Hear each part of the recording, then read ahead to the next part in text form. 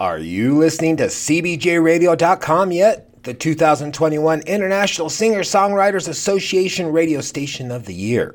It's a free internet radio station, brand new shows every day. Shows range from hip-hop to rock to all independent shows to a Friday night request show. And don't miss Retro Saturday nights. Make CBJRadio.com the only internet radio station you listen to.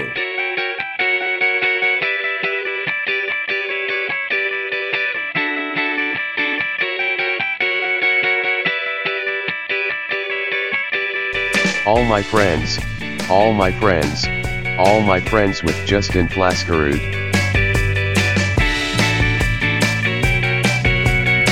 All my friends, all my friends, all my friends with Justin Flaskerud. Hello, friends. How you doing? I'm doing all right. Welcome to Season 3.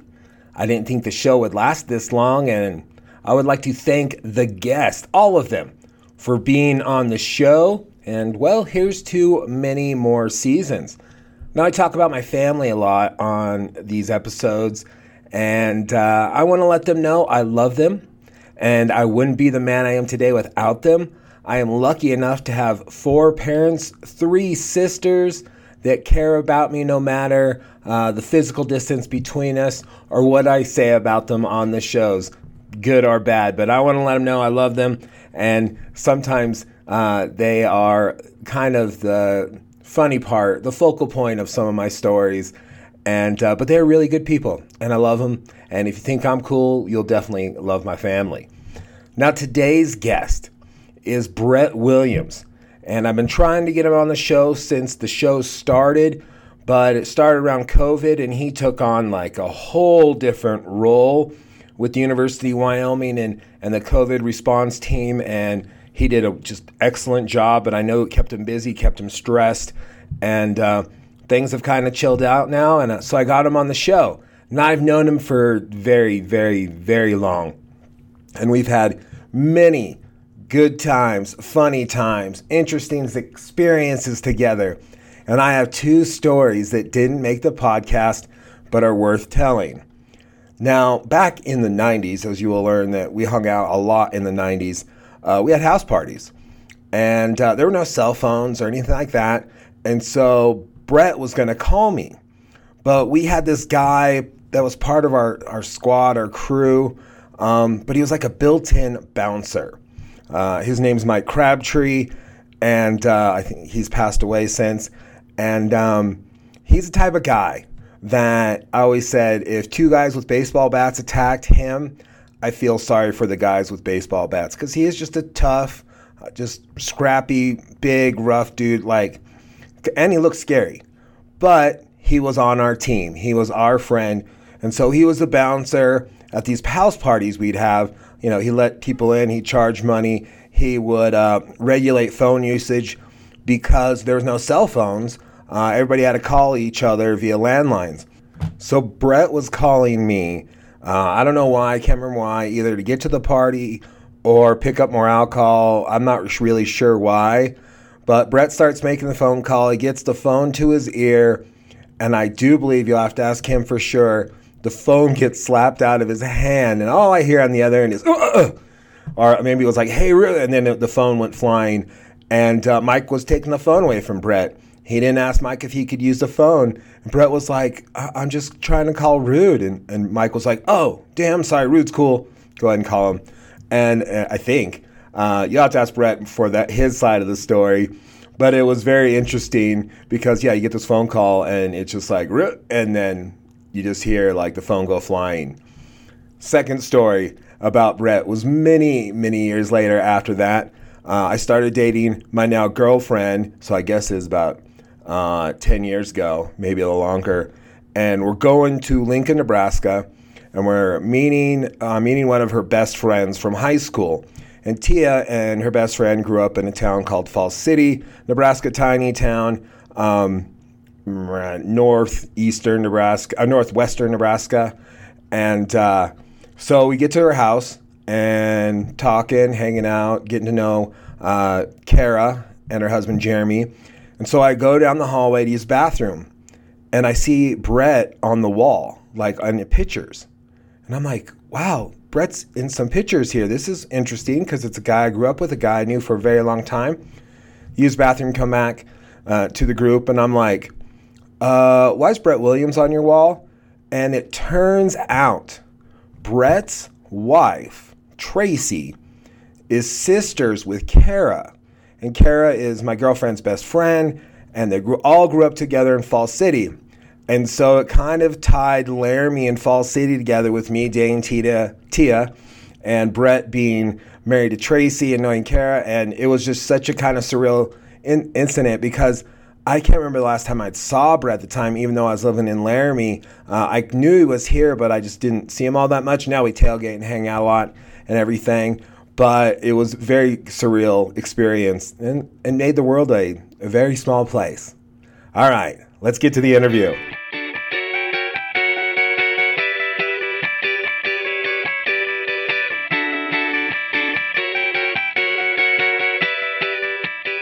So I was born in Broken Bow, Nebraska. Everyone should Google it. It's right in the center of the state. It's the county seat of Custer County, Nebraska. Beautiful place, home of the Indians. I moved to Laramie, Wyoming in 3rd grade. And High school. So are your parents like native Nebraskans? How did they meet and get to Broken Bow? So that's a really good story. So, Yeah. So no, my dad is from a place called Elizabeth, New Jersey. Oh, wow. My mom was born and raised in Liverpool, England. My dad joined the Air Force, and he was stationed in France. And he and my mom met.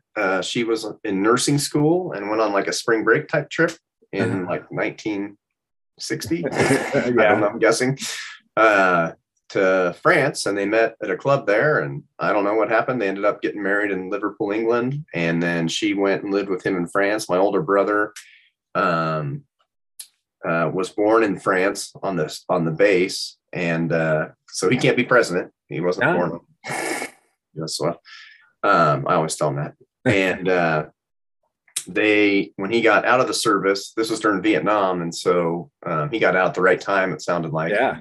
And they went to he got stationed in Offutt Air Force Base in Omaha, and then got out, and so they moved to Fremont, Nebraska, and he worked at Midland College, just at a house, and they had a house they lived in where like kind of like, I don't know, I'm trying to think in comparison, like Laramie, like a teacher home type place where bad kids go to live in a house and be not bad. Oh, yeah.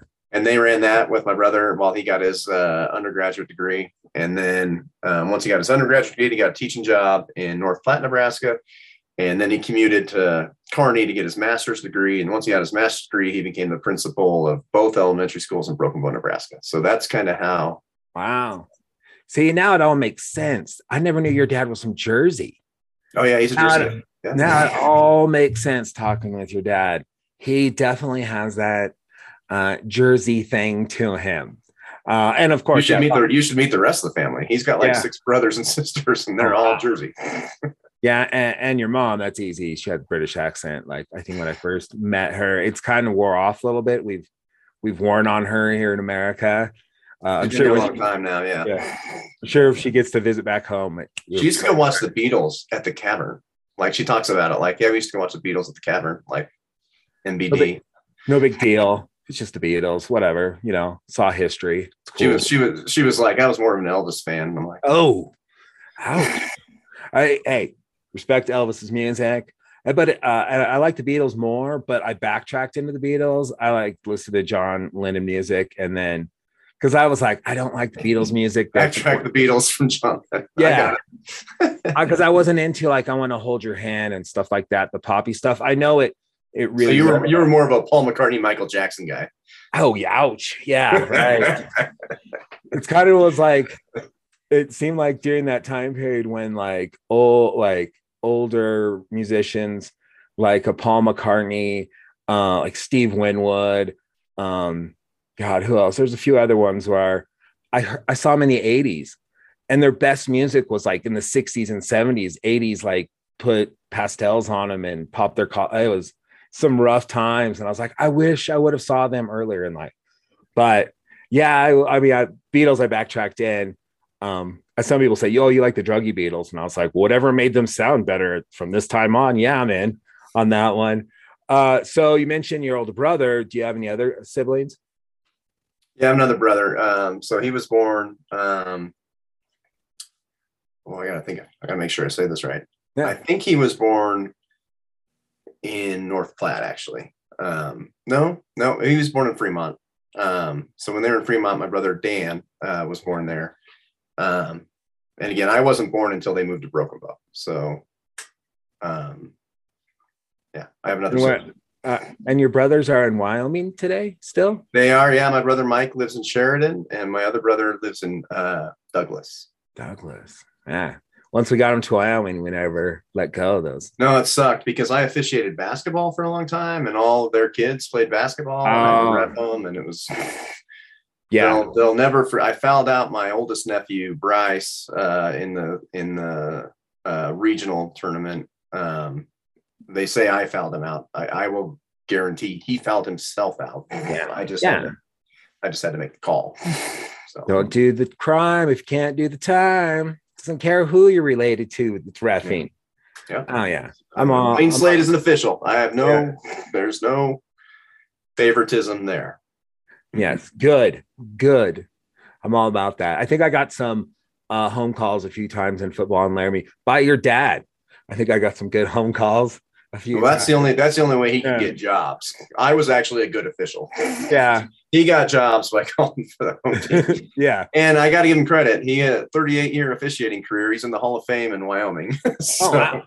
I mean, it wasn't all game long, but there were a few where I was like, I recognized him later in life from city council, and I was like, oh yeah, he reffed our games. Thanks, Dave, for that call and such. Yeah, we can talk about those days of your dad being in city council as well. So do you have many memories of growing up in Broken Bow? I mean, you moved in the 3rd grade, so there's a lot of memories there. Yeah, no, Broken Bow was great. Like, I love it to this day. We still try and go back whenever we can. My brother was just back for a funeral, unfortunately, but we went back, me and my other brothers, both of them, for what would have been my middle brother Dan's high school reunion. Is like 25 years, something like that. Yeah. But we went back, and it was cool. It was fun. We saw a lot of people we knew, still know. I mean, it's one of those places that, like, it's a small enough town that we can still roll into town. I'll never forget, me and my brother Mike, we went and played golf at the country club, Broken Bow Country Club. And my dad used to, like, live there during the summer and spring and all that. But we walked into the bar after our round, and the bartender was like, "Are you Williams's?"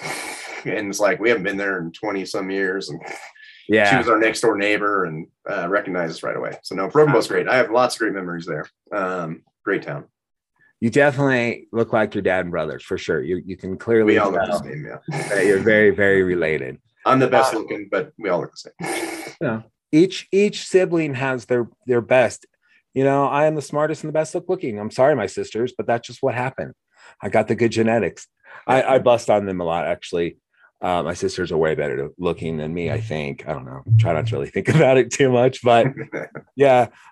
So, like, growing up, were you like the typical youngest brother, living in your brother's shadows, wanting to do what they did, or were you kind of carving your own way, activities? You know. So I would say I was a little bit of both. I don't know. Like, so my oldest brother was 10 years older than me, 10 years and 2 days older than me. My other brother was 8 years older than me. So there's an age gap, right? And so, like, when I was young, I totally wanted to be like my brothers. But then they all moved out. And I had like 5 or 6 years where it was just me, and I kind of carved my own path there. And I, fortunately, lived in the 90s where cutting your own path was like the thing to do. Yeah, definitely. Yeah. So Yeah. So no, I had a mix. Like I won't say they didn't mentor me a little bit or want me to do well or whatever else. And I can't say I didn't want to. Like my older brother Mike played high school basketball, and I loved basketball. Yeah. But he couldn't make a layup. So like I watched him play all these years, and I was like a little kid going like, my brother sucks. And so I made sure, like when I got to high school, like if I got a wide open layup, I'm gonna make the layup. So he mentored me there, but I would say I cut my own path. Yeah. Like I wore Chuck Taylors in high school basketball, and everyone else was wearing Jordans. So I like, yeah. My oldest sister is 6 years older than me. Then I have a stepsister that's 4 years older. Didn't really grow up with her all that much. And a younger sister is 11 years younger than me.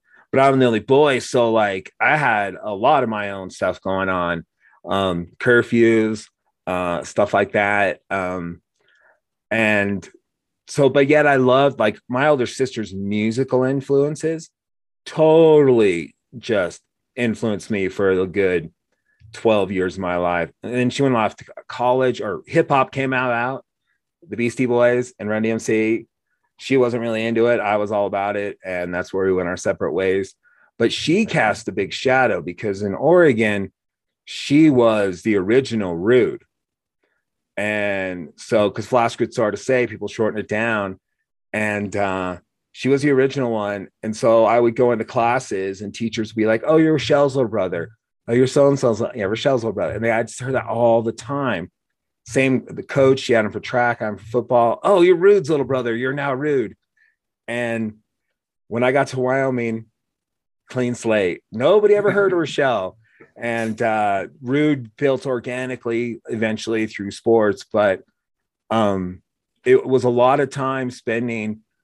I'm not Rochelle. I'm different. Yeah, she's my sister. She's cool and all that. And I like a lot of things she likes, but I'm different. And so I can, with the age gap, I remember that because she moved out and it was great. But then I had a little sister that came along, but she was young enough to where I had a few years to where, you know, I was man in the house. My parents divorced. What it was, I had my own childhood for a little bit. And I wanted a little brother so bad.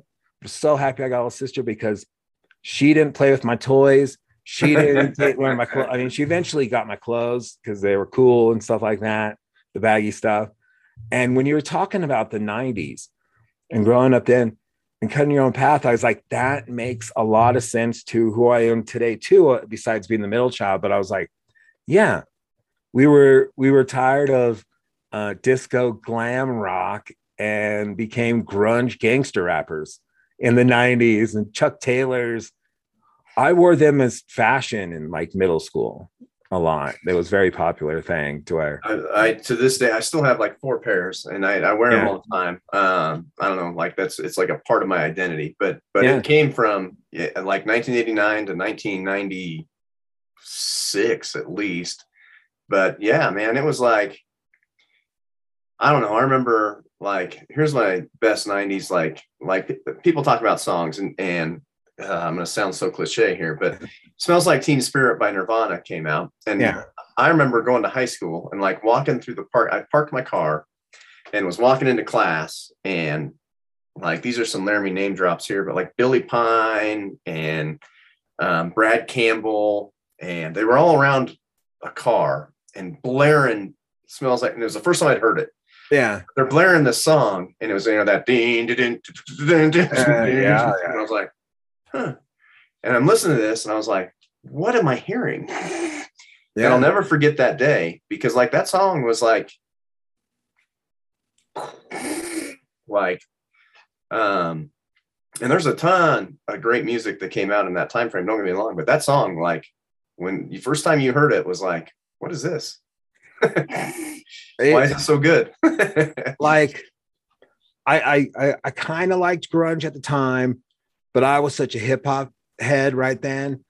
And by my second stuff, I loved glam rock and I loved the pyro and stuff. And next thing I know, it's like 3 dudes staring at the feet playing power chords. There's grunge, and I was like, what is this? So I really hated Nirvana for a long time because they like changed the landscape. I was not ready to see change. Plus, I was way into like gangster rap, and so I was like, whatever, you know, whatever this is, fine. I dressed like I was grunge, fell out of a grunge video, but I was straight up Dr. Dre, Snoop, like for sure. I'm way over that stuff. I love it now in life. It's nostalgic. And I always said I started liking Nirvana the first time I ever heard dubstep music, because that is the worst music ever. And it made me rethink like stuff I hated in the past. And I was like, Nirvana, I'm giving you a chance. And so now I listen to a lot. And I don't really like a lot of Nirvana stuff, but that song was like boom. And then like you throw in Pearl Jam, like that was my, and Red Hot Chili Peppers, Blood Sugar Sex Magic. That might be my favorite album of all time. I'm a big Peppers fan, but that goes back into that hip hop piece. Like I listen, trust me, like I got hip hop barbecue going on all the time. Yeah, there you go. On my playlist to this day. But yeah, I don't know what it was that day and that song. Like, and I think a lot of people have that kind of similar recollection to the first time they heard that song, just because it was just like, what is this? Yeah, I think I was in college too, and I was like, this grunge thing might take off. But yeah, then I seemed to like Soundgarden, Bush, Stone Temple Pilots, but everybody in Nirvana, I was in on.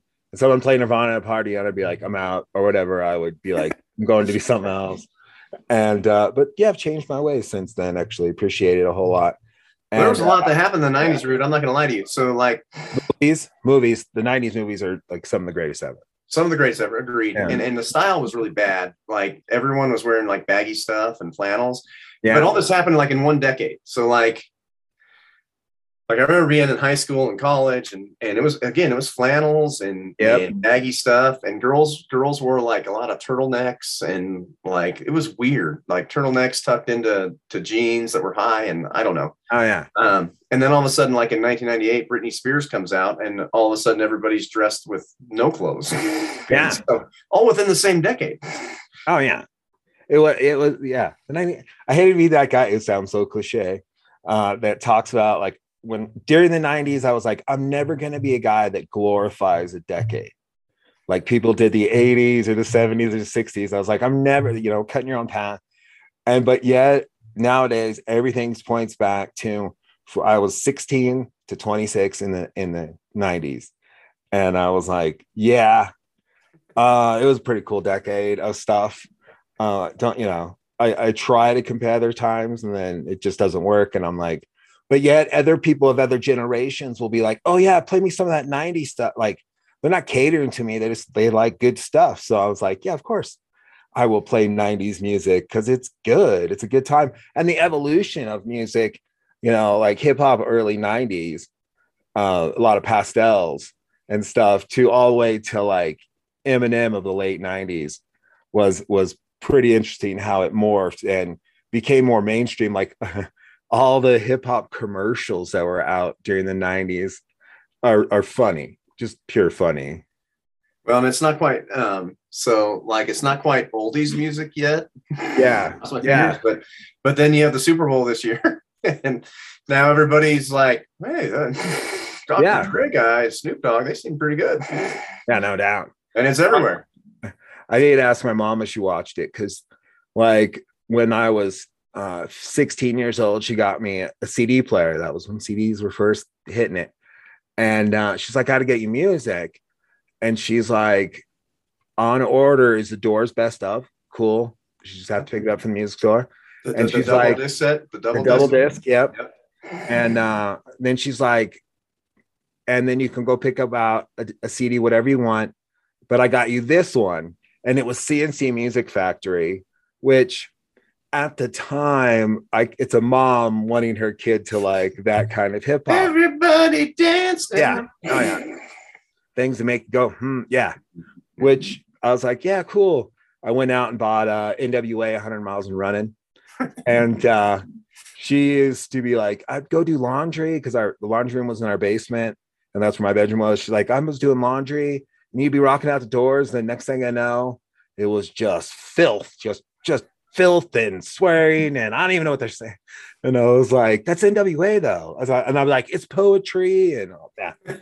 And so I wondered if she realized, probably not, that Super Bowl was Dr. Dre straight out of NWA and such. I need to tell her that, being like, did you watch that? Because if she's like, man, I love that Super Bowl, those guys were really good. Yeah.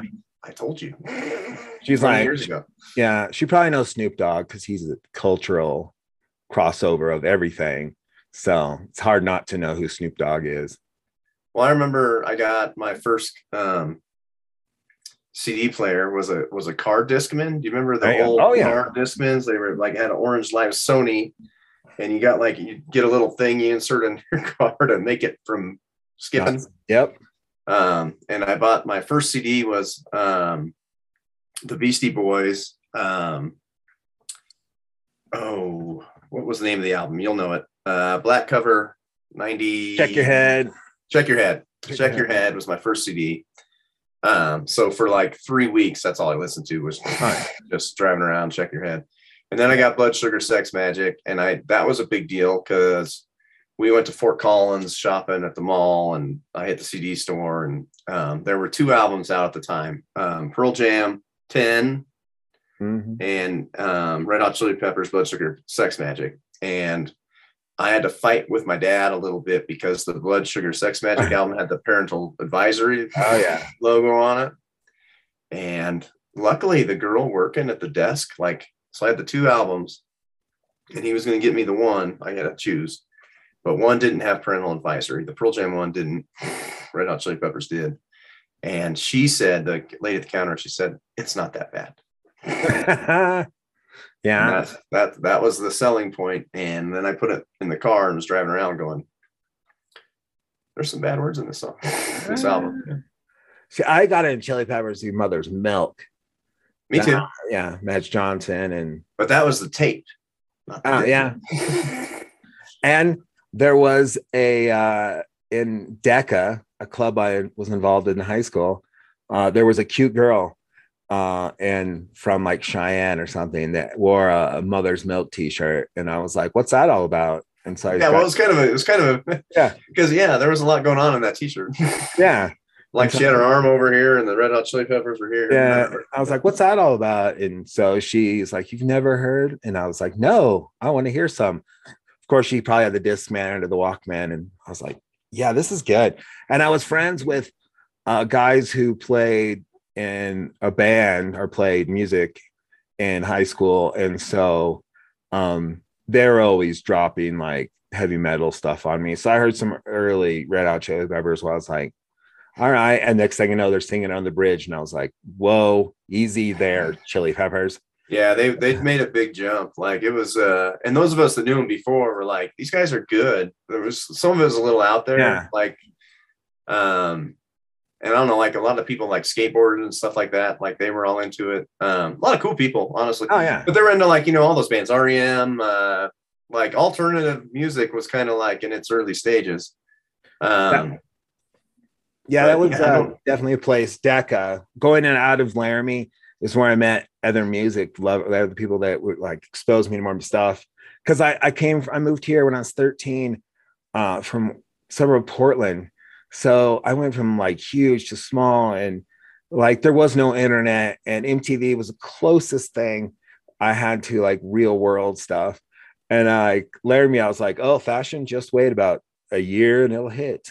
Or like, and so like it was interesting coming to Laramie. And so escapism happened a lot, joining clubs, playing sports and everything, because I longed to be back in the big city area, even though I thought, like, I moved back to Laramie in 2003 after life in New York, and said 5 years. It is now 19 years. I did not go anywhere else. Good job and such, but I was like, I must like Laramie. It grew on me, but I really hated it for a strong period of my life. So I'm going to rewind you back all the way to Broken Bow to move to Laramie. Was it a big city jump for you, or had you visited? When we first moved here, it was a huge jump. I mean, we went from like 4,500 people to 30,000. So there was a McDonald's, crazy stuff like as a little kid, you think of like something neat to go to. McDonald's was neat to go to. That means we're out of town and going somewhere. And so having that, and like, I remember, like in elementary school, I wanted to ride my bike to school and not ride the bus because I just didn't want to ride the bus. And my mom was really freaked out about me riding the bike by myself because it was such a big city. And it's not, I mean, I laugh about it, Yeah. and anyone who lives here laughs about it, but coming from where we came from, and she lived in the huge city. Liverpool is a big city. Yeah. But she had never rode a bike. I can tell you that. She'd never rode a bike in the city. They took public transportation. Yeah. But in Broken Bow, I could ride my bike to school and no one even thought about it. So things like that were a little tough. But I mean, it didn't take long to get past that. Like once you got used to all of it. I don't know. Laramie's Laramie. What elementary school did you end up going to? I went to Thayer Elementary, okay. Which is now the alternative high school, but all right. Which was another weird thing. So understand, my dad was the principal at both elementaries in Broken Bow. And so I was in school and he was my principal. And when we moved here, he said he didn't think it was a good idea for him to be my principal. And that was a hard change because he'd always been my principal. So, so I went to Thayer. I could have gone to Thayer or Vital. He was at Vital. He ended up being principal, I think, at every elementary school in this town, but it was fine. I don't know. Yeah. So as a kid, what kind of activities were you into? It's just sports, or were you a big reader? You know, fishing. I did like fish. So yes, and yes. Okay. I was into sports. I was into. I got really lucky when we moved here. Laramie was actually a pretty inviting community to a young kid. So my dad was a new principal, and I don't know the connection, but I think he was like the dean of the A&S, Ollie Walters. He just lives by me. That's why I'm pointing over here. He lives by me. And they lived in the same house up here. But I think his wife was a teacher maybe and working for my dad, and they made me, and I was not for this, but we moved into our new house and I didn't know anybody, and I'm just hanging out the house. It's summertime, you know what I mean? Between moving and I had to go over to their house, and I met Eli Walter, and we ended up being pretty good friends. And I actually had a pretty good day. I was really worried about it. I was stressed out about the move. And so right before we moved, I was in England for like 6 months. My mom and I went to England for 6 months, and Dad interviewed for these jobs and got this one. And we were in England when he called, and she was telling me that, like, okay, when we get back to Broken Bow, we're going to move 2 weeks later. And I'm like, to where? And she's like, Laramie, Wyoming. And I'm like, where? What is? So it was a tough time for little Brett. But we got here, and I got to go there, and then Mr. Kendall. Do you remember Mr. Kendall? He was like the principal at the high school. Yep. So he helped us move like our furniture in with his one arm. And then like the Foul Jeans, like the owners of Bud's Bar at the time, they were bringing us 12 packs of beer, and like it was pretty weird. I was like, why is everyone so nice here? And I don't think people in Laramie ever appreciate that. Again, it's summertime, and I understand the difference in Laramie people between seasons, but yeah, no, it was a pretty welcoming community. And Greg Wirtz lived down the street. Sean McKenzie, you lived just around the corner when you got here. I think I was actually here before you, but 90 or 91, I think. But I mean, like our neighborhood we all grew up in, and when you lived there, so I don't know. I thought Laramie was pretty embracing at the time. Again, it was big for me. It was different. There was a Gibson's. Gibson's. There was a Gibson's back in the day. Yeah. Wow. I remember like Osco. Alco. Alco. Yeah. Alco. Yeah. That was where the Murdoch's is now. Yeah. There was where former Albertsons was over by like Arnold, and where the like UW parking lot now. Yeah. Still, the still is, the old still. But it was like there were 2 stores there because we first lived on Arnold Street when we moved to Laramie. Kurt Kelly lived right down the street. He was one of the first people I met. But there were 2 stores that were right there, Albertsons, and I can't remember the name of the other one. But my parents felt pretty safe because we came from a big area, and I walked to school in middle school in Oregon, because I lived in the valley between our middle school and our elementary school. And so she was like, you were walking to like Fred Meyer's, which is, I don't know if you've ever been in one, but it's like a Walmart of the West before Walmart ever showed up. It's got everything. It was like the mall to us. And I mean, we had malls in Portland, but that was far away, but we could bike it out to Fred Meyer's and stuff. And I was like, you were doing that when you're like 10. She's like, I'm a terrible parent. And I was like, no, you let me explore the world. I'm still here. Nobody tried to take me and everything. And I had a great like forest behind my house, like 2 acres of just a creek ran through it. So imagination ran wild.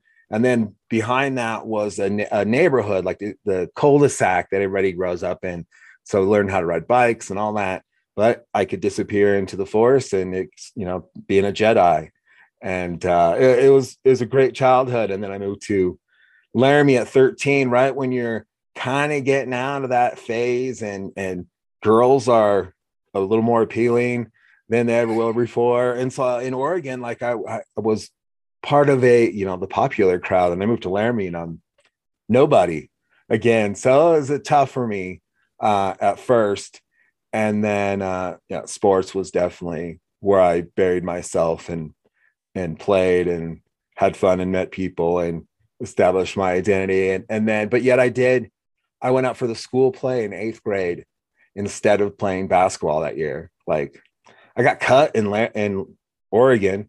I was a reasonable basketball player, but I got cut and I was like, whatever, I'm not doing this thing anymore. And I went out for the play and I had like 3 lines. I played an old doctor and the Velveteen Rabbit, but I always had that kind of stuff in the background, not thinking, what am I going to do if I'm not playing football, but thinking, I just got to do something different. So I was in DECA, like I said, and doing drama enough to like classes, but never overlapping football or skiing or whatever. And I was not academically inclined at all for being like a kid of educators. No. And maybe they didn't feel like, maybe they were like, oh, if I push him, he'll go the other way. But I hear about their people's parents cracking the books, cracking down on them for getting grades and stuff. And my parents, they cared, but they weren't hardcore. And so were your parents? That's the downside when your dad's a principal. Yeah. No, I had to maintain grades, but again, what? I don't know. I didn't think it was that hard. I was smart enough to know like what classes to take that I would be okay in. And I don't know. I didn't care that much about it and worry that much about it. Yeah. I do remember like you brought up fishing and we used to go out to the Snowy Range, and my dad loved fishing. He really loved fishing. But we would go to Lookout Lake, and there's Mirror Lake. And then if you just hike, it's not far. Like, yeah. But there's a little lake up there, and we'd go there and sit on a rock and fish, and he would stick a 6-pack of beer in the water. And we were there until that 6-pack was gone. Yep. And he was patient, and I'd fish, and we'd catch these tiny little fish, and he'd finish the 6-pack, and we'd drive back to Laramie. But he still, even to this day, I bet if I took him up there, he wouldn't know what was going on, but he would certainly look around at it like, oh, yeah. I think a part of it with him would kind of know. I don't know. I'm sorry. Yeah. But yeah, it's I fished in Oregon so much with my dad, so much. Moved to Wyoming. I think I went twice ever since. And there's so much great fishing to be done around here. But I was caught up doing other stuff, and I was so shocked. Like I think the first time I caught a fish in like a river or something, that it wasn't pink. Because I was used to salmon, like on all the side lakes, the Columbia River Gorge and stuff. So it was all salmon and it was all pink. And I was like, is this a fish okay? Like it doesn't have any color. So that was kind of shocking. Yeah, I was kind of look back and going, I wish I would have done more. But I think a lot of weekends were, wrapped up in sports and stuff like that. And also like a new kid to snow, like real snow. Like we get in Oregon, like you get an inch and the place shuts down. And my friends and I are out trying to soak up every inch and slide and everything. And now there's real snow in Wyoming. And I was like, oh my God, what do we get ourselves into? And then it would just get cold. Like, oh, today's going to be negative 50. And it's the worst part is like, the summers are so nice here. Oh, yeah. And it's so great. But man, when it hits winter and you get that first big snow and it doesn't leave, like that snow is just there. Yeah. For like the next however many months. I don't know. Wyoming's a tough place to live. I always have said that. It's not for everybody. No, it's not for everybody. That's it. And again, I think there's a lot of reason that I think people like you and me, Root, I think we've been pretty blessed in our experience here in Laramie, especially our second time coming back. Yeah. I lived in Nebraska for a long time and then moved back here. And the same deal. I thought I'd be here a couple of years, and it ends up I'm here a lot longer. But but again, I can't wait to be somewhere else. So Sure.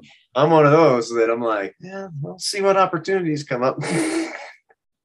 I have 6 years until my rule of 25. And so I go, just grind it out and think about what you want to do with your life in 6 years. And you can take that wherever you want to go. But I'm like, I never thought I'd be at 6 years to go at this job at the university. I didn't think that was going to be a thing. And now I'm like, all right, 20 years is next year. Holy cow. But it's been a good job. I mean, I've changed a lot. My job's changed a ton and all that. But I like working for the university as opposed to when I worked in TV news. That grinded me up and spat me out and all that. So education, I feel like I make a difference. I might not be a teacher per se, but part of the system that gets people educated. Wow. I mean, so that at the end of the day, I might not make millions of dollars, but it's good for the brain, good for the body, good for the soul, and all that. No, and I can't say enough how much I love working in higher education. I just think it's the be all. And again, I loved being in college. Well, there you go. I love that whole lifestyle and working at a college or a university. I think you get to kind of still own some of that. So I think that's an important piece. And then again, you want, as I've gotten older, I look at the students we have now and things like that. When I first started at the university, like I felt like I was one of them. Sure. Yeah. We're in the same boat. Because I was young enough still. But now that I've gotten older, now it's like, man, I just want them to have this. I want students to have the same experience that Definitely I had. And I didn't go to this university, but at the same time, like I want those students to have the same experience I had at my college. So and I love Laramie. Oh, I just smacked my way. I love Laramie for that because it's a college town. And so it has the energy of a college town all the time. Yeah, I may get older, but I go visit other places and I'm like, I'm not as old as people in other places because I'm in a college town. Yeah, no, you're dead on. I've said that all along. I'm like, I won't, even if I moved somewhere, there has to be a college or university there. I cannot live somewhere that doesn't have that energy. And then that's exactly the word. You're using the right word. It's that energy. Yeah. And again, we grew up in it, right? Like we grew up here, again, felt it, went to the university. I went to a college in Nebraska, but so I brought some Laramie energy to that college. Trust me. Nice.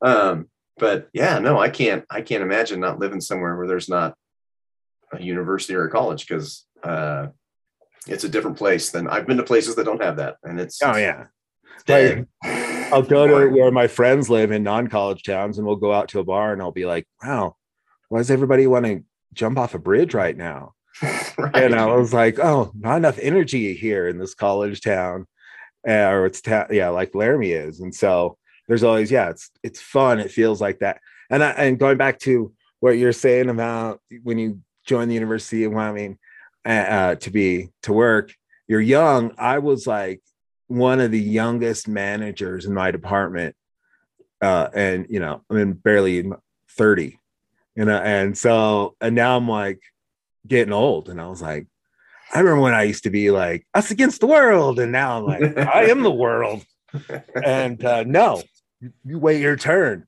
and And so, but it's been an experience, and we just got a great commercial for the University of Wyoming right there. And but going back to there we go. We went back high school. Yeah, he's throwing up the W, people. Brett and I, side note, we tailgate for University of Wyoming football games for the last 10 years, and so we're big sports fans. We're big into tailgating. That keeps us young. The evolution from having to stake out a spot to buying a spot was great and everything. Well, I actually like to pride myself that we started tailgating at the There you go. Yeah. There was a time there was no tailgating, and there was a brown dirt lot and no one there. And me and Santino Villapondo showed up with a pitcher of Bloody Marys and a football and sat there for hours by ourselves. But then we got kicked out of there when people started realizing like tailgating's fun. No, we've been to, at one point, I think where the American Heritage Center is, we had that spot out there. Oh, wow. The brown lots. Yeah, it was a brown lot. Yeah. And there's a building there now. So you can't tailgate there now. But my brother had an RV and he brought his RV down. We had to camp out for a night to get a tailgate spot for the Texas game when we played Texas, and they were number 1 or 2 in the country. And that night, that was a long night. But but then we went from there and then went to the other brown lot over there. And then we had I had like 5 tents. And now I really like our spot. We don't have to fight over spots. And glorious. It's easy to tell people where we're at. Yeah, it's super easy. And we're there at the same place every time. Yeah. You fall out of the stadium into it if you need to. It was great when they didn't serve beer inside so we could get out real fast, have a couple drinks, get back inside. I'd gladly give up beer sales inside to be able to go back, but what's done is done. What's done is done. Yeah, what's done is done. I don't think the university is going to go back to that. Oh, no. Because I have a feeling they're making some money on the beers. But. Yeah, definitely. I'm glad they took us off the pitch count. Glad we don't have to wear the bracelets anymore. That's handy. Yeah, the 1, 2, 3, 4 thing was stupid. Yeah, it's handy. So, and in high school, you spoke about college and you went off to college. Did you always think you're going to go to college? Was it, you're now living in a college town? Was it like, did your brothers go off to college and such? Yeah. All of us went to college. Okay. I just wanted to get out of Laramie. It was one of those I don't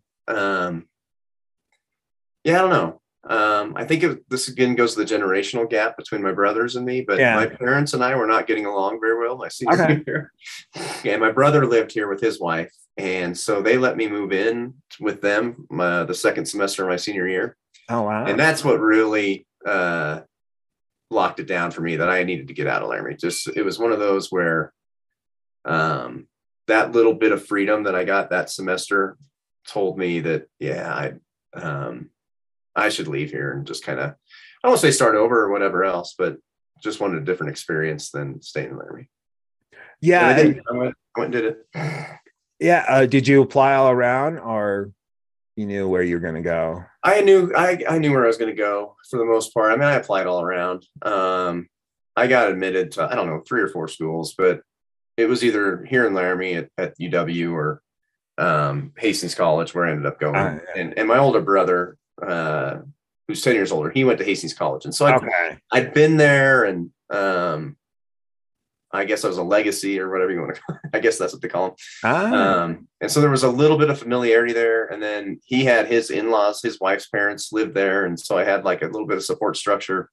And it's the same size town as Laramie for the most part, a little bigger, but college is smaller. Yeah. Could play baseball. So like, I don't know, it all worked out. So, I mean, you ended up playing baseball for Hastings College? Well, I was on the team for maybe a year. Okay. I'm not going to say I played a lot. Yeah. And so I take it that in high school years, you were relatively good? I thought so. Yeah. I was little, so I didn't really grow until I was in college. So it was really weird. When I graduated high school, I was like 5'5" and 115 pounds. which I'm not knocking. If anyone's listening, I'm not saying that's small, but it felt small. And then at Christmas time, I remember Christmas time, my freshman year, I came back, and it was really weird experience because I saw a lot of people that I knew from high school that were always taller than me. And all of a sudden I was like 5'9", like 145. And it was just weird because I was taller than people now. And I remember that experience being really, really strange because I didn't know what had happened. I didn't know that I'd grown. But I figured that out. And then, I grew quite a bit that first year of college. Man, if I'd have grown in high school, who knows? But I hear you. I got recruited to play football, and every coach was like, at colleges was like, I thought you were taller. And I could have used that growth spurt in college, but I'm the same height as I was in high school. So I'd already hit it, and I knew it. I was like, it's not, you could stretch me out. It's not happening. And I was like, I could stack on muscle, but I'm not going to get the leverage needed to do my position. And they'd be like, this would be your teammate. And I'd be like, oh my God, that guy's huge. Like, I don't know about this. And so I knew I was going to go to college because my dad pushed a lot. My dad and stepmom have masters. My stepdad has a master. Like, they were like, you're going to college. We don't care where, you're just going. And so and when I would apply to University of Wyoming, all you had to have was a Wyoming high school diploma to get in. We've upped the standards nowadays, but I was in. And I wasn't the greatest student. I kept at it. There's a lot of things I wish I would have learned, or like been like, maybe I shouldn't have spent half more of my time studying than running my body into people. Like, because now I sound like a popcorn machine when I walk around, but yet I could have used some of my brains then. And but it took a while to figure out how to be a student, and especially on a college game. And it was fun. I had a lot of fun. A lot of it included you while I was in college and such. And so it was, I didn't even realize you lived with your brother like that last year, your senior year. It totally does not ring a bell, but would make sense to. Yeah. And even when I would come back, like for like Christmas break or spring break, or whatever, he was still here, and I'd stay with him over my parents, and they would come over to the house to see me. So yeah, it's a weird dynamic, I guess, but at the time it worked really well. I think it worked well for them. It worked well for me. Yeah, definitely. Yeah, I got to go throw in New Year's Eve parties freshman year on in high school. And so, Brett's coming back. And I remember you getting taller, but like, I always remember you wearing like 17 shirts. Sorry. Oh yeah. No, I'd always have, I would get like 2 XXL t-shirts and layer them. And cause I wanted to look bigger. Yeah. I think is why I did it. Like, I think back on, I don't do it now, although I still have 2 shirts on now, but different. But no, I did. Yeah. I would never go with just like a t-shirt that fit me. I thought, that you want to look bigger, and it's Wyoming, and you were a smaller guy, so you just want to stay warm. I was always skinny. Yeah. I was always skinny. And it was cold here. Yeah. I figured there was double duty, but being at the time, I was getting bigger and bigger with every drink I took. Like, I was just getting warmer and hotter each time. My body temperature, like, I'd be like, what do you guys I was never one to wear shorts in negative 30-degree weather, but like it hit with 50 and I'm out there shorts and t-shirts. I'm in shorts now, but I just got back from Fort Lauderdale yesterday. Oh, So I'm rocking a really good tan right now. Nice. So I'm like, look at all the tan. Look at all the tan. Yeah. Yeah. We have that whiter than white tan this time of year in Wyoming because the sun does come out, but I don't know if you want to put your body out in the sun to get that. So I wish I would have gone off to Florida. I'm peeling a little. Oh yeah. Look at that. He is peeling, everybody. And so when you got to Hastings College, did you know what you wanted to major in? Kinda. So that, like, my freshman year, I don't think I declared, well, no, I did. I declared, so I ended up with a triple major. I majored in 3 subjects. But I knew I liked history. Yeah. So I majored in that to start. And then I added English just because that kind of went along. And I was going to do political science. I can't tell you why. I just thought that that paired well with history and English. But I took a class, and people can Google this. Dr. David Lovekin was his name, and it was a philosophy class, and I fell in love with philosophy. Wow. And so I went history, English, and philosophy. Holy wow, that's a lot of reading. Not really. You can skim through it, and you just have to be really good at writing papers. That's the key. It wasn't my jam right then. Who's your history teacher in high school? I wonder who inspired you. Do you remember? I can't say anyone who necessarily inspired me. So I liked Mr. Smule's class. And then Mr. Lohendorf, I think was his name. Does that sound right? Yeah. He was my favorite. He's one of my favorite teachers. Yeah, and he had the curly hair and he would glasses. do the change. Yeah. You ever do the thing with the change? And Yeah. I'm not. I can't say they inspire me. I'm sorry if they're listening. Oh no. But I mean, like, someone clearly taught history in a way to you to make you want to major in college. That's what I thought inspired you. No. So what inspired me was actually going to England. So when we were in England, we went to all these like medieval places and castles and Roman walls and And I don't know why I was that stuff inspired me a little bit, because I was kind of like this is like like England's been around a lot longer than Laramie. Definitely. And so I was like I was blown away by some of that stuff and like what the Romans did. And I thought medieval times were like really cool. And so what I really hated in college was I had to take like a lot of American history, and I'm like, you're taught that like all through. You're not taught a lot of medieval history until college. You're not taught a lot of like Roman history or even world Midwestern history, like the Ottoman Empire and stuff. Like, you're not taught that stuff in high school. And so that was the part that I wanted to learn. I wanted to learn all about anything not with the U.S. And that, again, America, I'm all for it. But I just wanted to learn stuff. And then English was just like, that was just, again, English was easy. Like that was fiction, nonfiction. Because I think my degree had an emphasis on literature, which is reading, I think. But again, all I had to do was write papers. And that's all I cared about. I can argue anything in a paper. As long as I back it up with some quotes, I'm good.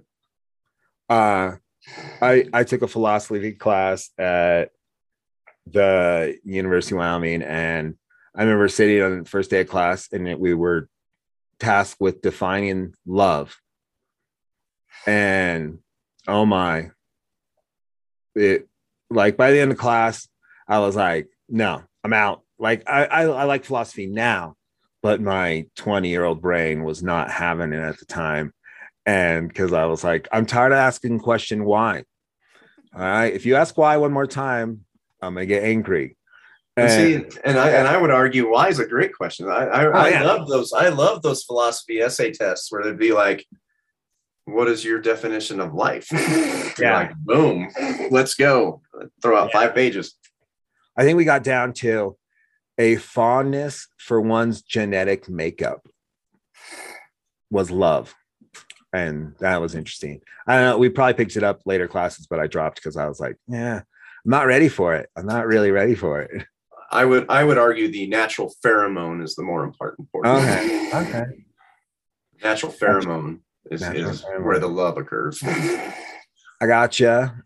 I don't think we were even going down that road. The little bit of science of genetics was probably a dive into a more analytical look at it than what your heart and pheromones and stuff do. But see, now I can talk about it, then not having it.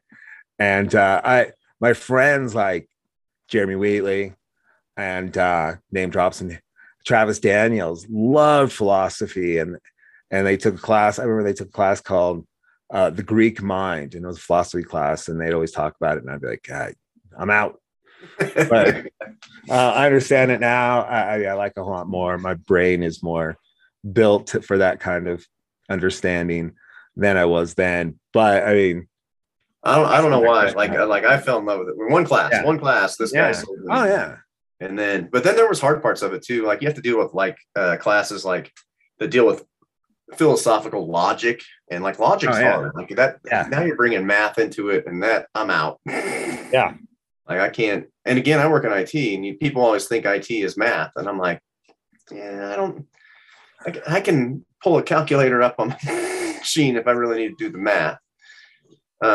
But you do need to have a logical brain for a lot of that stuff. But and I don't. And but man, I loved philosophy. I just thought like that whole thing about thinking made sense to me. Trey, I get it. So 3 majors, and finish in 4 years or 5? 4 years. Yeah, no, I averaged right around 16 to 18 hours this semester. I actually, I always took a PE class. And sometimes I doubled up on PE because they were on like 1 credit hour classes. Yeah. And were super easy. And I loved PE. Like it was my favorite subject in college. Yeah. But I had 17 hours of PE, and any other, they didn't offer a minor in PE. But any other subject at 17 hours, I would have had a minor in PE. I needed 3 more credits for a PE major. I couldn't squeeze it all in. I took a PE class. It was swimming as exercise, and it was brutal because I was a good swimmer. I was a very good swimmer. But it was all ex-swimmers. And so like, oh, today's warm-up's going to be, 3,000 miles. I'm like, God damn. But there was some good, I was just beat every time. I'm glad I took it during the summertime because then I could just go home and pass out for a while. But I mean, there are some good, definite workouts, but I never completed the full like workout for the day just because there was like, I remember the instructor was like, everybody who was a swimmer in high school, raise your hand. I think I was one of like 3 people that were not. But no, I could get strokes and all that. My senior year, my last semester, I took a PE class called Modern Dance. And first day of class, I showed up, and I've been to enough PE classes that I didn't think this would be a thing, but I walked in, it was me and like 13 girls. And the teacher handed out the syllabus to everybody, and I'm looking through it, and she goes around the class and has everybody introduce them. And she said, what's your name? What's your experience in dance? Just ready to this right. Yeah. So, it was like, my name's Kim. I've had 10 years of tap, and I'm on the dance team. Yeah. And then, like, everyone had all this dance, and it got to me, and I was like, I go to PJ's every Thursday. Yeah. I was reading the syllabus, and it said like, if you miss 3 classes, you automatically drop a letter grade. Okay, so I'm picturing like I started A. If I miss 3 classes, I go to B. Okay, and then the rest of your grades depended on the final. And I was like, cool, because every 1 credit P class I did was a 12 question, 1-page multiple choice deal, like coaching baseball. Gotcha. Like I can pass that test. Coaching track and field, I can pass that test. And I had taken all this PE. And so I was like, cool, this is great. And so I didn't go. I just didn't go to the class. And then I showed up for the final. And I remember walking in, and one of the girls comes up and she's like, Brett, what are you doing here? And I'm like, it's our final. I had my pencil. And she's like, you haven't been here since the first day. I'm like, I know. But she said, if you miss 3 classes, I was like, I'm at a B right now. All I got to do is pass this final. And she's like, well, the final is you have to choreograph and perform your own dance. It's like, yes. What?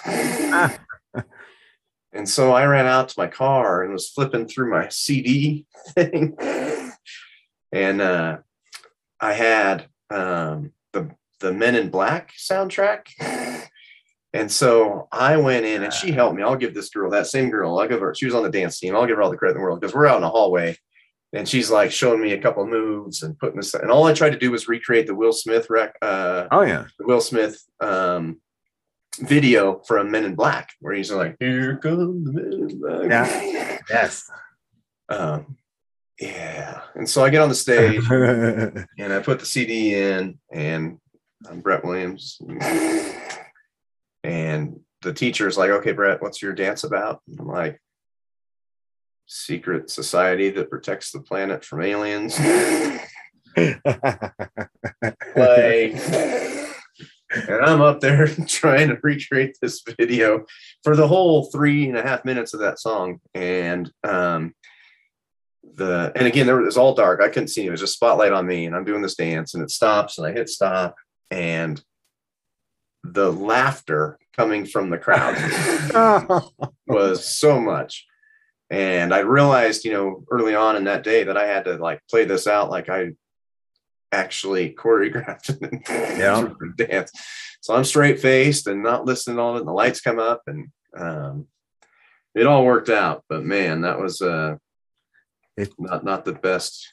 You Napoleon Dynamited that before he was even a thing. You know what? The only thing I can say is I graduated in 1998, and thank God there weren't cell phones and video. Oh yeah, absolutely.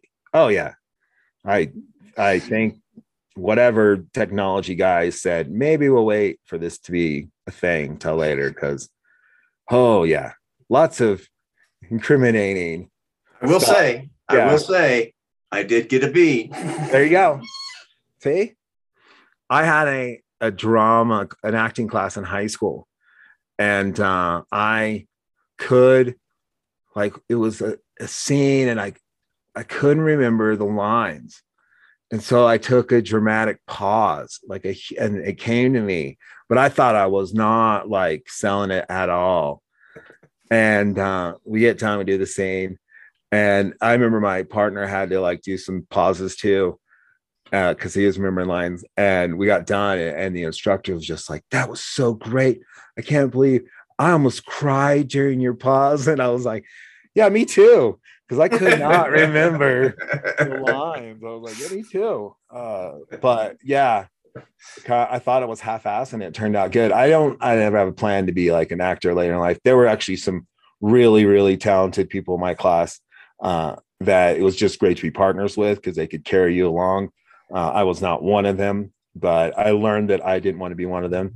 The class I had that like shattered my brain forever was a screenwriting class, and it was Bill Downs, and it was like, you can't watch a movie and or a TV show these days because it's all been done before, and it's all in delivery. I mean, like, I was just like, stop ruining things. Stop ruining things. Come on, Bill Downs. Yeah, stop doing it. And I think I saw him a couple of years back on campus, and I told him that. I was like, once I took that screenwriting class, it ruined everything for me. And he's like, "I thought I told you guys this was going to ruin everything for you." And I was like, "Yeah, it did." And so I have to learn how to shut off that mind when I watch TV at the production side. And then like, oh, this storyline's going this way because it's all been done before. And so, yeah, it was things you learn in college. And I'm glad you got to be on your final. I wonder if you were going to incorporate the pencil in because you were ready to take 12. No, I never was able to coordinate. Like, I was really hopeful I could. I think I even went up to her and asked. I'm like, "Is there any chance there's like a paper part of this?" No, I didn't get to do the pencil or anything. But no, and you understand, like, it was a big deal because I only needed, I don't know, like 13 credits to graduate. And so I was right at that number, right at 13. And so that one credit modern dance class, if I don't pass it, I don't graduate. Oh, man.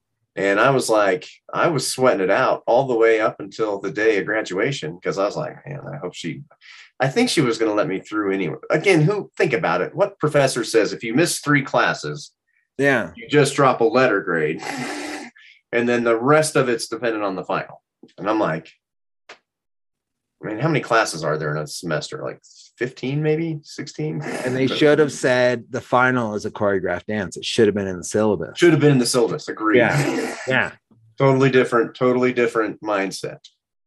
So once you graduate Hastings, where do you go from there? So I was offered a job at a place called Information Technology Incorporated, ITI for short. It's now known as Fiserv, which at the time they were a subsidiary of Fiserv. They ended up actually buying Fiserv, which was based out of Brookfield, Wisconsin. But ITI was in Lincoln, Nebraska. So I moved to Lincoln, Nebraska. And that job was banking software. So, gosh, this is going to date myself so bad. I don't know if you remember, like, when you used to write checks. Yeah. Oh, yeah. And you would like spend a check somewhere, and then you'd get a statement at the end of the month, and you'd have all the checks printed out on the statement so you could see all the checks. So what I did was installed the software that allowed banks to capture the images of the checks to put on those statements.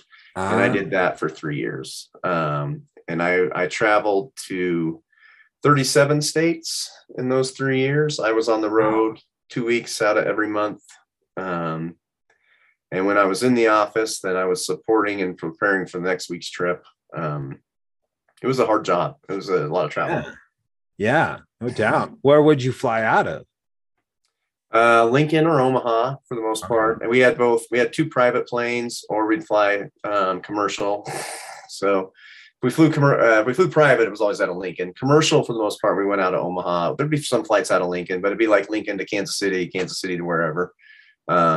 Omaha was always Omaha to Atlanta to wherever. No, we got and back then this is pre 9/11. So it was you just walk on the plane and.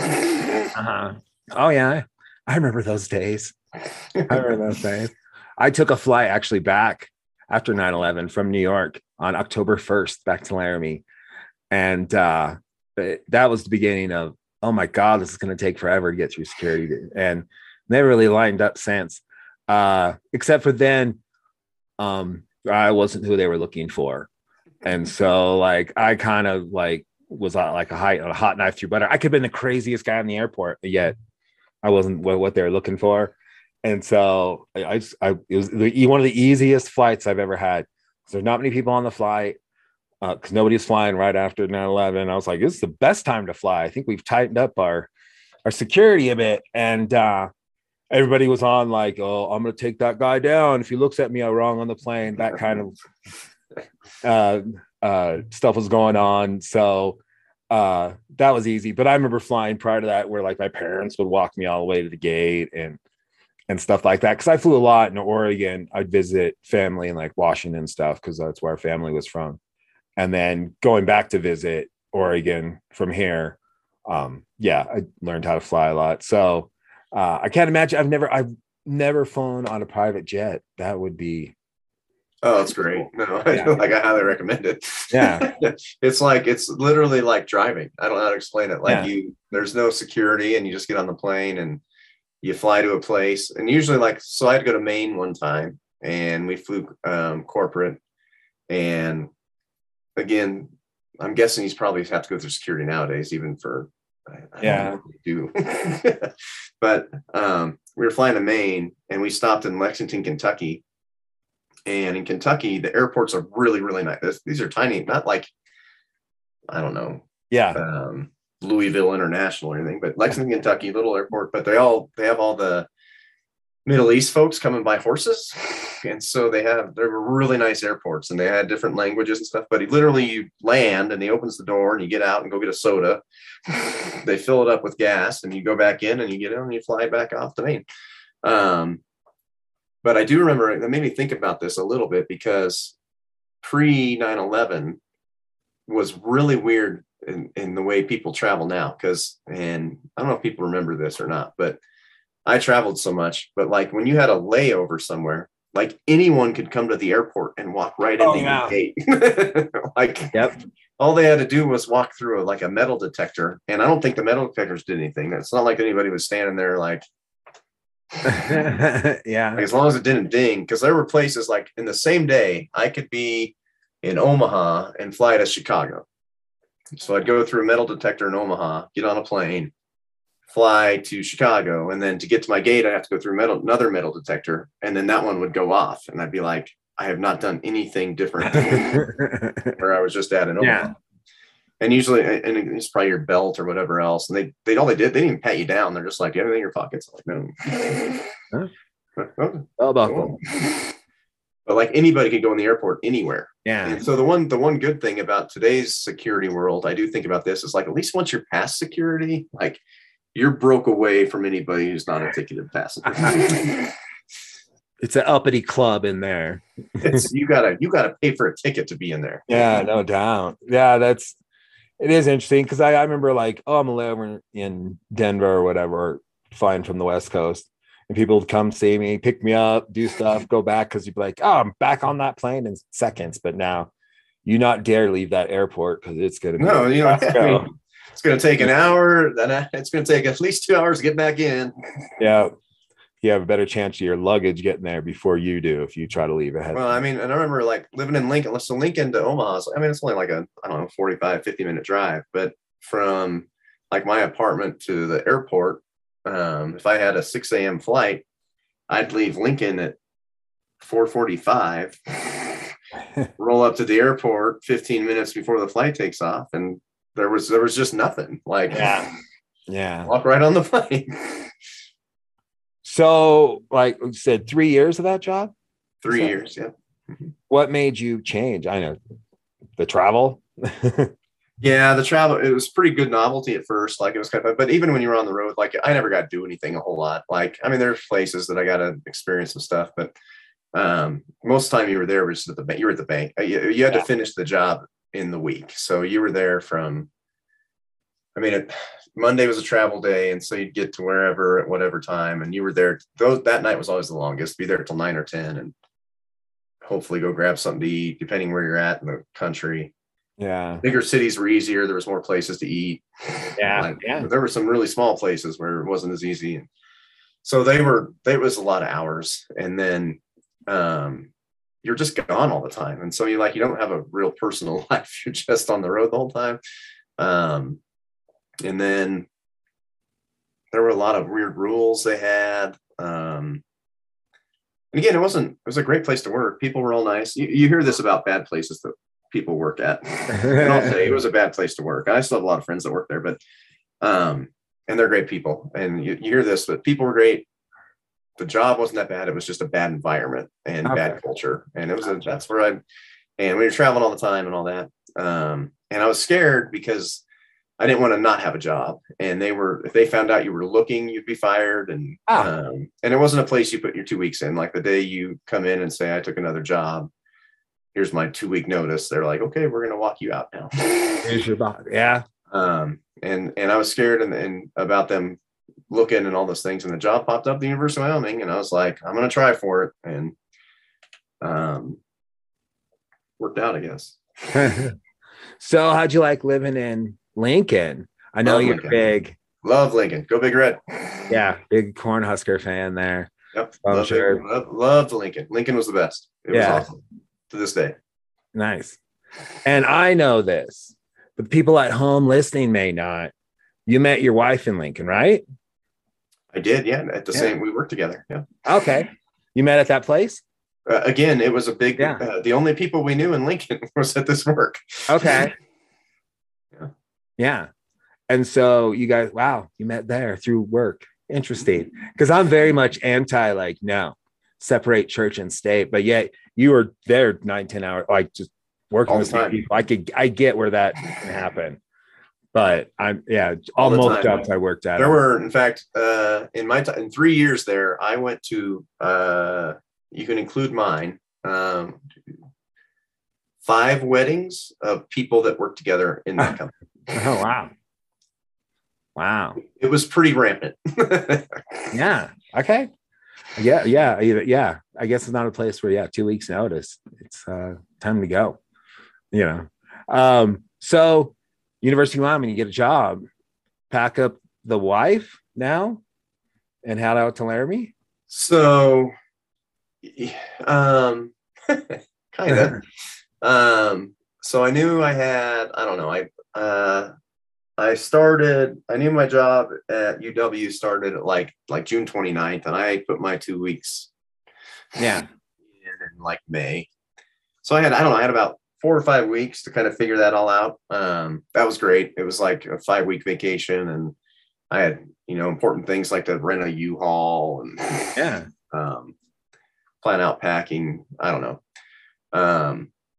But no, yeah, I moved out. And my buddy Santino was still in school. And so when I came out here initially, like it was kind of just me and him hanging out all the time for a good 6 months, I'd say. I would go back to Lincoln a lot. Like I was going back every other week at the least. And then not 6 months. So Nebraska played Notre Dame in Lincoln. And I got tickets, and so I went back for that game. And the Friday night before the game, I proposed then, and then we figured out her moving out here. And then, so I proposed on a Friday night. We went to the Notre Dame game the next day, which might have been the most boring football game in history. But back then, Nebraska still won games, so we won, beat Notre Dame. Sports Center was there, not Sports Center. Game Day was there. Sick. Nice. So we went to game day in the morning, and then partied all day, and then it was a night game, and it rained, and then I drove back on Sunday, and then we figured out that she would move out sometime in the next however many months. And now how long have you been in Laramie? 20. Well, since Nebraska. Since Nebraska. 20 years. 20 years. Huh. 2001 I moved back. From 2003. So yeah, it's been interesting. I during your time period, like when you going to Hastings, me moving to New York, like we didn't have social media. We didn't have it was kind of like, peace, I'm off to the world. Yeah, we'll see you when we see you. Yeah, we'll see you when we see you. And it's you move back, to Laramie and such. I went out to New York. I was married and a ex-wife and all that. And you're like, who's around that I may know? And you're always shocked. Oh my God, you're here. Cool. But I came back and I was reborn a college kid because within a year I was a bar DJ and getting hammered drunk a couple nights a week. Yeah, it was fun. I remember going to Lovejoy's all the time when DJ Root was playing. Yeah. And so, but and then eventually I was like, well, maybe I need some more age appropriate friends and more focus on, not getting drunk 4 or 5 nights a week. And what really saved me was moving to the house I'm at now. No bars, no Ubers, no nothing around. So it was like, I'll just stay home. Like that's just easier. And the more I stayed home, it was just like, hey, I don't need to go out all the time. And then I'm going to go get drunk on game days and have fun then and not have to do it all over the course of 4 days and nights where I have to get up and work the next day. I'd usually try to make Friday my easiest day at work. And I would, bust my ass through the week to make Friday easy. And then I'd work extra so I could come in later when I was hourly employee. So Friday I could take off half day if I needed to, because I was usually probably struggling that morning because Thursday was the first night of DJ out of 3. And, but I mean, hey, it had its benefits. I looked young too. So I had a blast in those years, but blurry. And then now, those people are like my age or a lot, they're like, oh, I thought you were like a few years older than us. I'm like a full 10 years older than a lot of those guys that I would hang out with and DJ and stuff. It was interesting. And then everybody graduates and moves to other towns. And I'm like, well, now what do I do in this town? And so it was great that we reconnected and you tailgated, and there was a lot of guys like Shutterly and getting to meet Conrad and Jen. I knew Jen in college for a little bit. She was a Pi-Phi, and I remember we had the conversation about it, and it was just like, wow, I guess you can go home and meet the same people. It was interesting to happen. So move out to Laramie. Might be speeding this one up a little bit. I know you have kids. You got 2 of them. They're pretty cool, I think. When did they come along in your life? So Braden, my oldest, who's 16, he's about to turn 17. His birthday is March 29th. Happy birthday, Braden. Nice. He'll be 17. And so he was born in 2005. In March. I laugh only because he was supposed to be born. So Tracy, my wife, was preeclamptic, I think is the word. So you get monitored every week, and they're worried about like blood pressure and stuff. Sorry, I'm not a doctor, but we're doing all that stuff. But the doctor was like, this was on a Friday. She's like, he's going to come this weekend.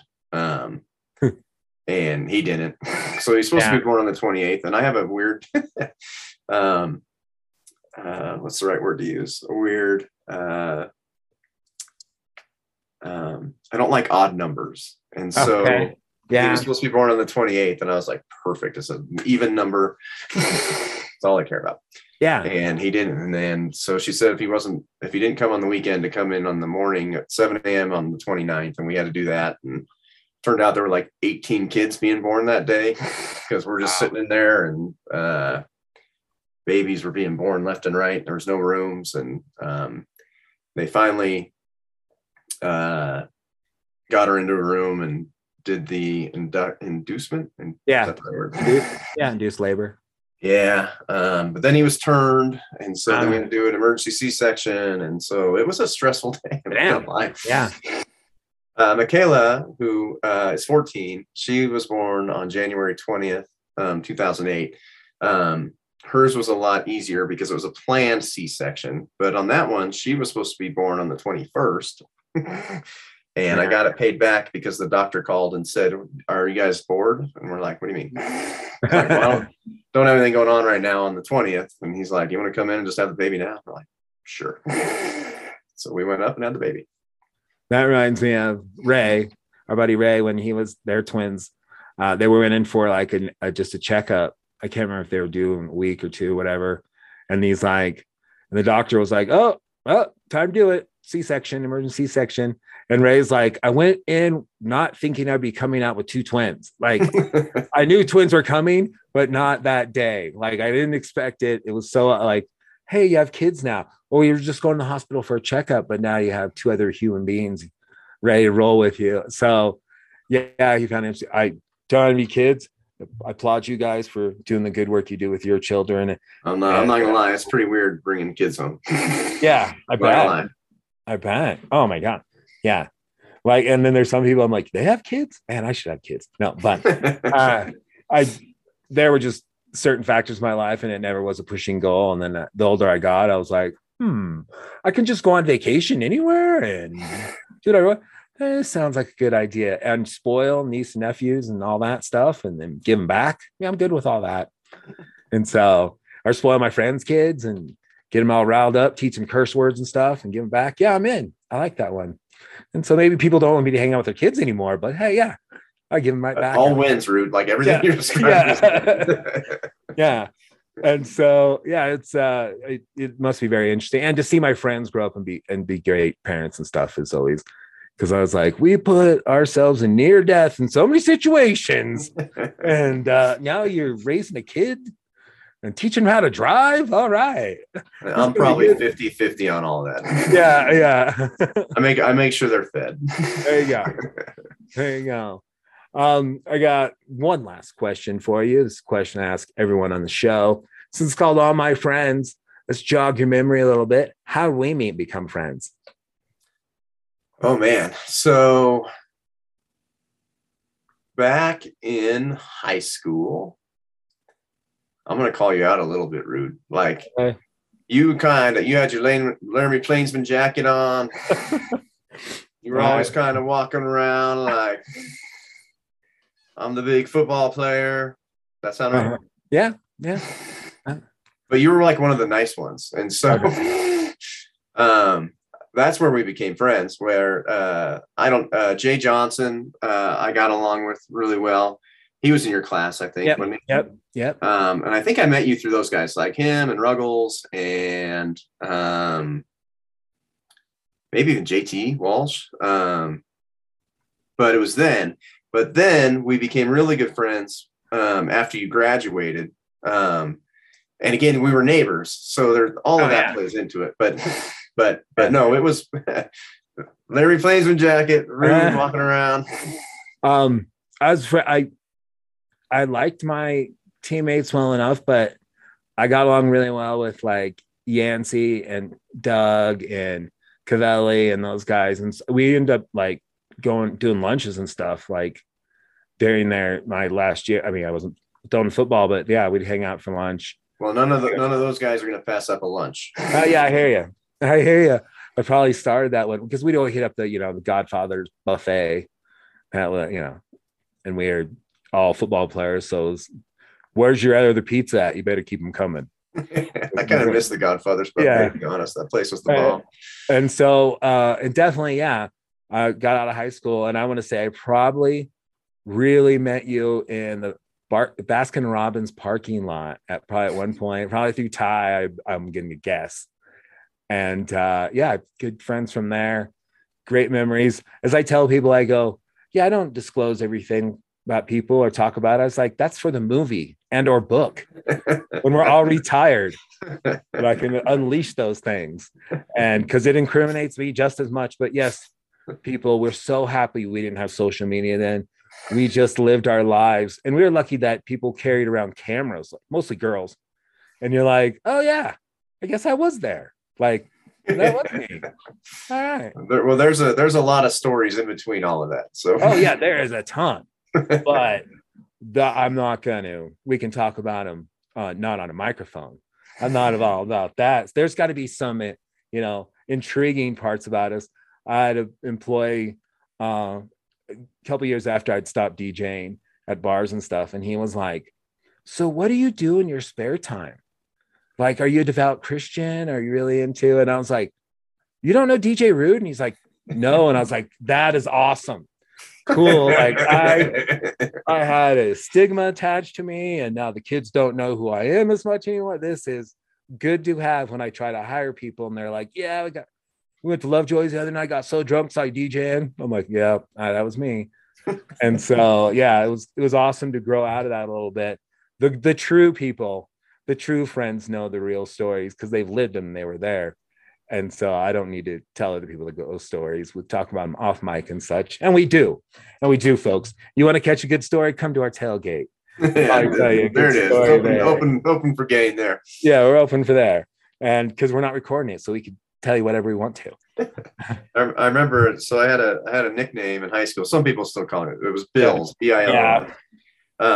And I remember I was a senior and a sophomore was there, and he came up to us, and I was with, I don't remember who I was with, a couple of girls, a couple of guys, whatever. And he was like, "Hey, I heard there's this big party this weekend. We should go." And we're all like, "Oh yeah, where's that?" And he's like, "I don't know, but I heard Bills is going to be there." And I was like, "I am? I'm going to be there." Cool. Good to know you're the selling point of parties. Yeah, at that point with this guy, I was just like, "How do you not know that's me?" I was like, "Who's Bills?" And the girls were laughing. It was kind of funny. Almost similar kind of story. I was outside Lovejoy's, and I was DJing, stepped outside for a little bit, and there was a guy outside, and he started shit talking DJ Rude.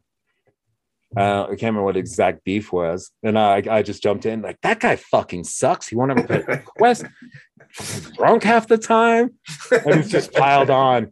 And on cue, someone came out the door and was like, "What's up, DJ Rude?" And I was like, "Oh my God," and backpedaled. And I was like, "Hey, it's good to get criticism. I'm not busting your balls too much. You're never allowed back in here." But I was just like, I get it. It was fun. But I mean, to not really know who you're talking to and that kind of stuff and say things, but Bills is going to be there. That's how I'm going to tell everybody now. But I rarely have called you. I don't remember calling you Bills that much then or now.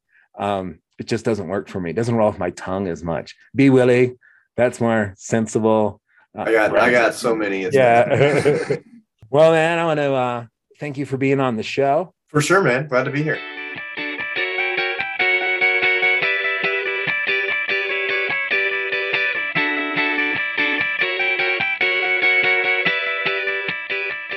I want to thank Brett for being on the show. We could literally talk for hours on any given day about any given subject. So if you want to hear us talk sometime, join us at our tailgate during Wyoming home football games. We have a great time. We have some great food, and there's just a great group of people around us. I love that we got into how awesome the 90s were, music, movies, all that stuff, and how it shaped us into who we are today. It was pretty cool to talk about it and really think about how the 90s were so influential in our lives. All right, folks, on to the next episode.